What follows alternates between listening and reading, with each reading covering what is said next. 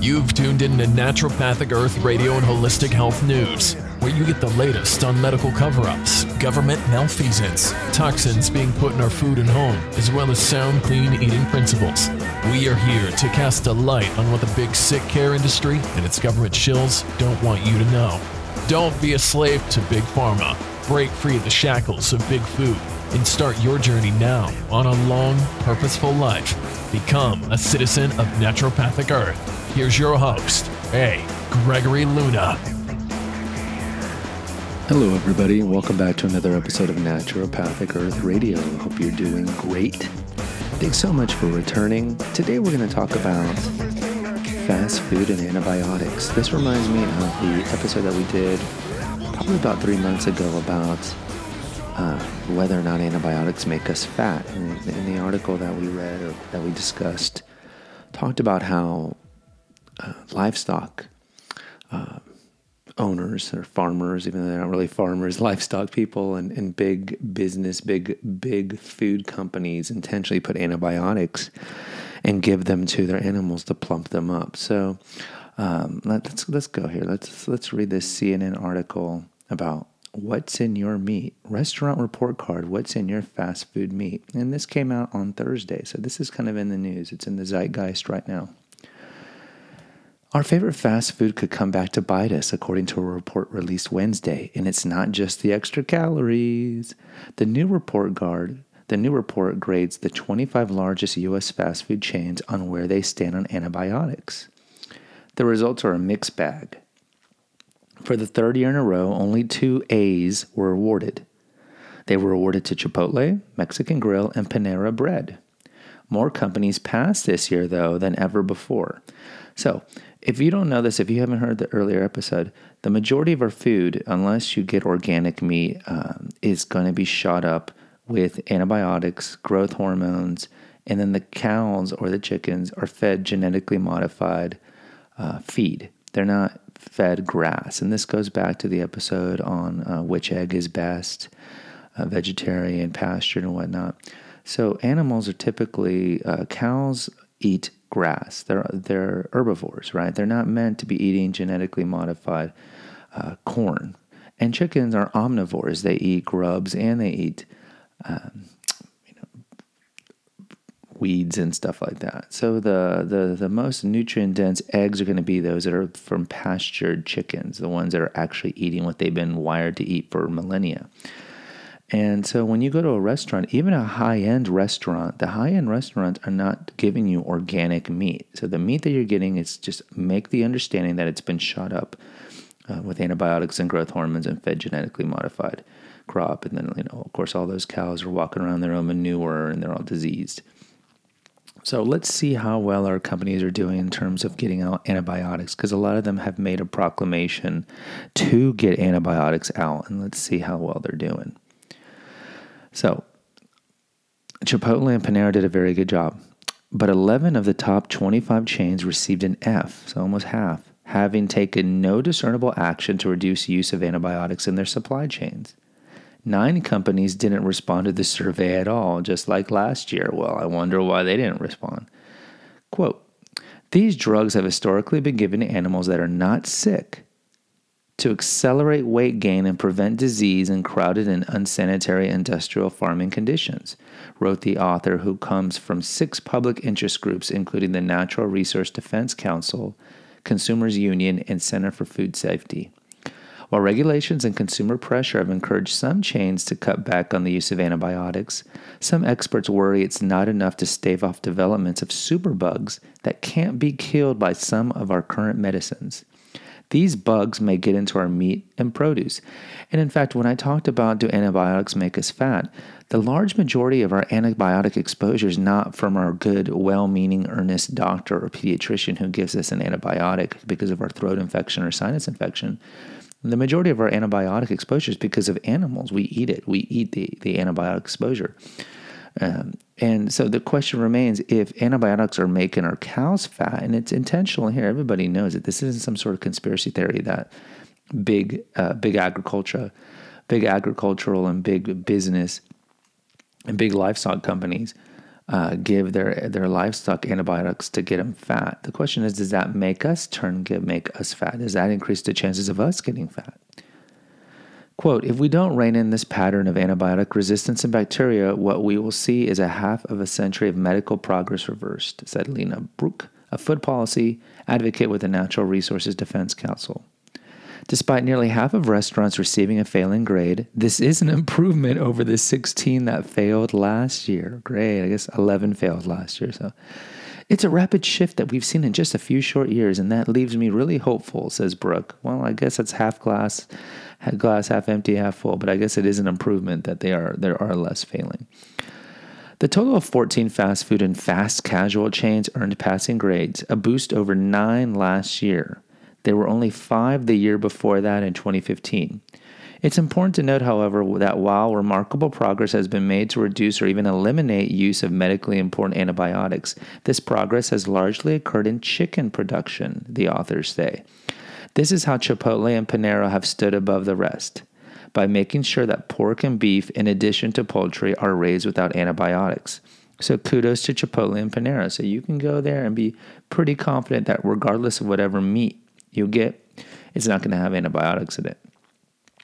Quote, while we are pleased to see others in our industry follow our lead in this important area, this report shows that there's still more work to be done across the industry, says Chris Arnold, a Chipotle spokesman. Yeah, really, he's probably like, yeah, we're in first place. Shove it. That means more people who are health conscious and green and organic and whole paychecky type are going to come to us. Suck it, Chili's, which of course is not surprisingly an F1. The credit for the most improved goes to KFC, which jumped from an F last year to B- after committing to phase medically important, quote-unquote, antibiotics out of chicken supply by the end of 2018. Antibiotics are considered, quote, medically important for their use in humans, per the WHO. Subway earned a B+ for working to curtail antibiotics in poultry and meat.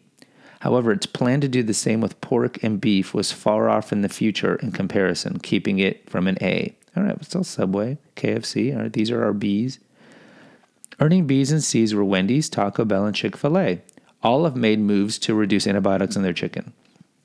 What about McDevils? McDonald's also earned a C+, just like last year. The company updated its vision for antibiotic stewardship policy in August, saying it planned to pare down unnecessary antibiotic use in all meats. Unnecessary. That's so loose. That gives them a lot of latitude not really to stick to this vision for antibiotic stewardship policy that they made. However, the company failed to give a timeline for pork and beef. Yeah.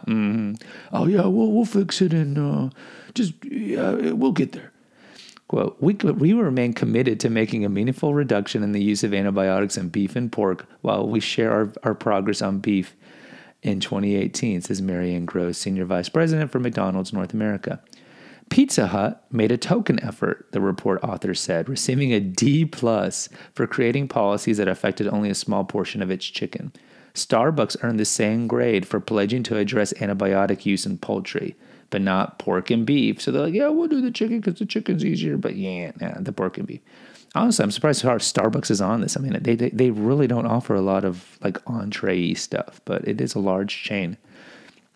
Okay, here come our failures. Here come our bad students. These are the students who like don't pay attention in class. And I have so many of these, right? They don't pay attention. They tune out, and then it's the end of the cycle grade, and they come up to me. They're like, well, why am I failing? What do I owe you? And I go, okay, you owe me 7 outstanding. What?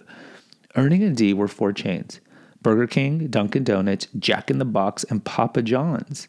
These restaurants committed to limiting antibiotic use in some or all of their chicken. However, the company's plans were unclear, and in the case of Papa John's, unverified by an outside auditor. So what? What's the big deal, right? Antibiotic resistance is one of the biggest health threats facing us today, says CNN chief medical correspondent Sanjay Gupta. We've taken too many drugs, and as a result, they don't work the way they used to because the bacteria can figure it out. They mutate. When animals get antibiotics, often in their food or drinking water, the drugs may kill a number of bacteria, but a handful might harbor a gene that makes them resistant to drugs. Those bacteria may survive, multiply, and spread. These bugs can move off of farms, Brooks said, and find their ways into communities. They can even share their genes with weaker bacteria. The U.S. Center for Disease Control, the CDC, and the WHO have repeatedly warned about the not far off public health threat of antibiotic resistance. The CDC estimates that at least 2 million Americans contract antibiotic resistance infections every year, and that 23,000 die as a result. These would be like MRSA, for example, staph infections. And these infections are often longer, more costly, and more serious, according to the CDC. The WHO cautioned in a 2014 report, quote, a post-antibiotic era in which common infections and minor injuries can kill, far from being an apocalyptic fantasy, is instead a very real possibility for the 21st century. Taking steps. Okay, what steps can we take? While some experts criticize the routine use of antibiotics, others defend the practice, saying that antibiotics play an important role in maintaining animal health and may prevent an entire herd of sick animals that require these drugs down the line. Okay, this bothers me right here. Who are these people who really think that antibiotics play an important role in maintaining animal health? So this is a preventative prophylactic meant, right? So let's shoot them all up with antibiotics in the event that they get sick. How about we don't do that, and then the ones that do get sick, we don't slaughter and put it in the food supply? But see, these companies won't do that. These Conagras, these companies won't do that because that would cut into their profit. Like, for example, if E. coli. E. coli is a major problem in our meat, right? If you look at a sample of meat, a large majority of it has E. coli. So instead, and one of the reasons that E. coli is so pervasive in cows is one of them, they're walking around their own feces, so it's in their feces. But there's studies that show that if they stop feeding them genetically modified feed and feed them grass and hay or whatever, that the E. coli would go away. Right, but that's not the solution to these companies. The solution isn't to them to eat grass because it's more expensive to give them grass than the genetically modified corn because corn is subsidized. So what they do is after the meat comes out from the slaughterhouse, they send it to another company like BPI, and BPI will treat it with ammonia. So our meat is then shot up and washed in ammonia. And then that's the meat that we eat. So to them, it's cheaper, and I'm sure they've broken down the numbers, it's cheaper to go treat our food, our meat with ammonium than just switch it and give the cows what they've been freaking eating since the caveman time. It's extremely frustrating. Despite the improvements detailed in the new report, Brooks said it's unclear why there's so many holdout companies with failing grades, many of whom did not answer the group's questions.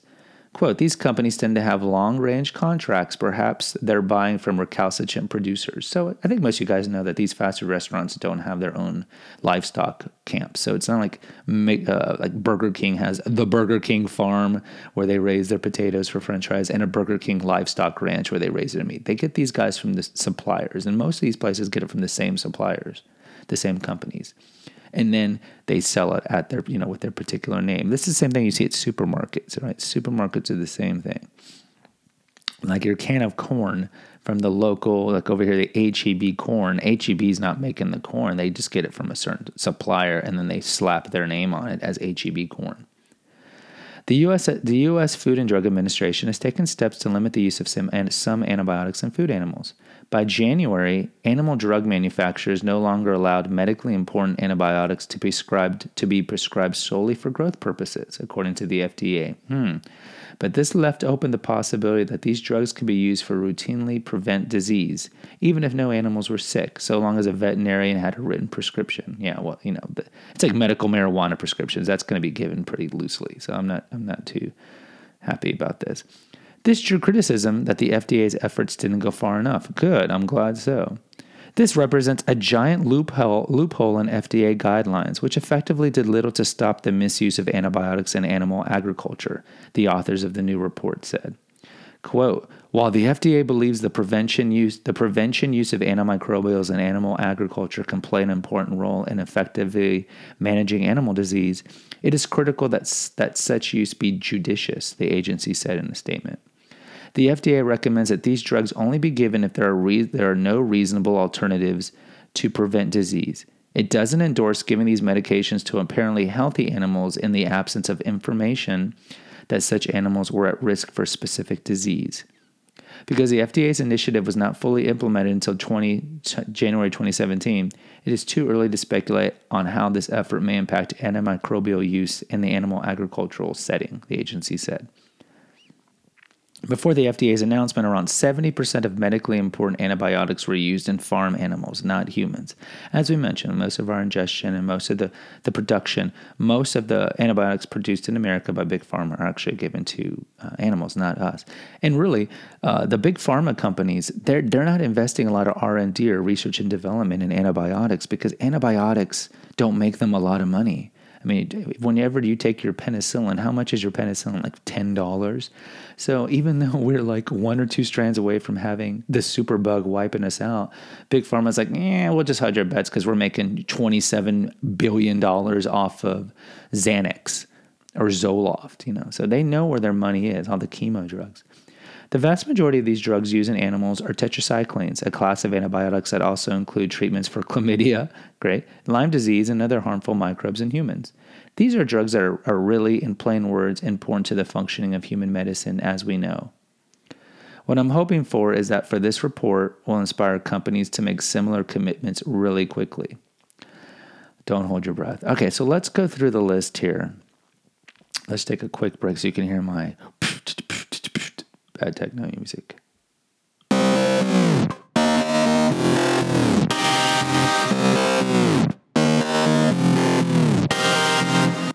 Okay, we're back. I feel like I was in Hamburg, Germany, circa 1981 with that little riff. All right, so here are the A grades. Chipotle and Panera, which we've already mentioned. B goes to Subway, Chick-fil-A. All right, Chick-fil-A. KFC and Taco Bell. Whew, thank God Taco Bell, because that is my sinful pleasure sometimes, is getting Taco Bell. And I'm Mexican, and so I get a hard time for that because I should be getting like real authentic Mexican food, which I do sometimes. KFC I never get to. I'm not big into fried chicken. Chick-fil-A, my students and kids love Chick-fil-A, and a lot of people love the policy how they're closed on Sundays, which I think is great. And so I'm glad to see Chick-fil-A's up there because I know my kids, my ex-wife takes my kids there all the time. C's go to McDonald's and Wendy's. Here come the crap places. D's, Pizza Hut, Starbucks, Dunkin' Donuts, Jack in the Crack, as we used to call it, Jack in the Box, Burger King, and Papa John's. Oh, that's unfortunate because sometimes I get Papa John's because it's close by when I have to get pizza for the kids. F, Dairy Queen. No, not Dairy Queen. That's my Blizzards. I honestly can't remember the last time I actually got real food at Dairy Queen. When I ever go there, it's always every time I drive to Houston to go see my mom, I always stop at Dairy Queen and get my Blizzards. Because that's if you listen to Confessions of an Obese Child podcast, you'll know that Blizzards were my downfall and they still are my sinful pleasure. So the F's: DQ, Sonic, Olive Garden, Domino's, Applebee's, Arby's, Little Caesars, Chili's, or Salties as they used to call it because it's all MSGs, but honestly they use MSGs in all these places. IHOP, Cracker Barrel, and Buffalo Wild Wings. So let's go back down to the failing. These are the students that can't repeat, even though we do everything in public education to make sure they do pass.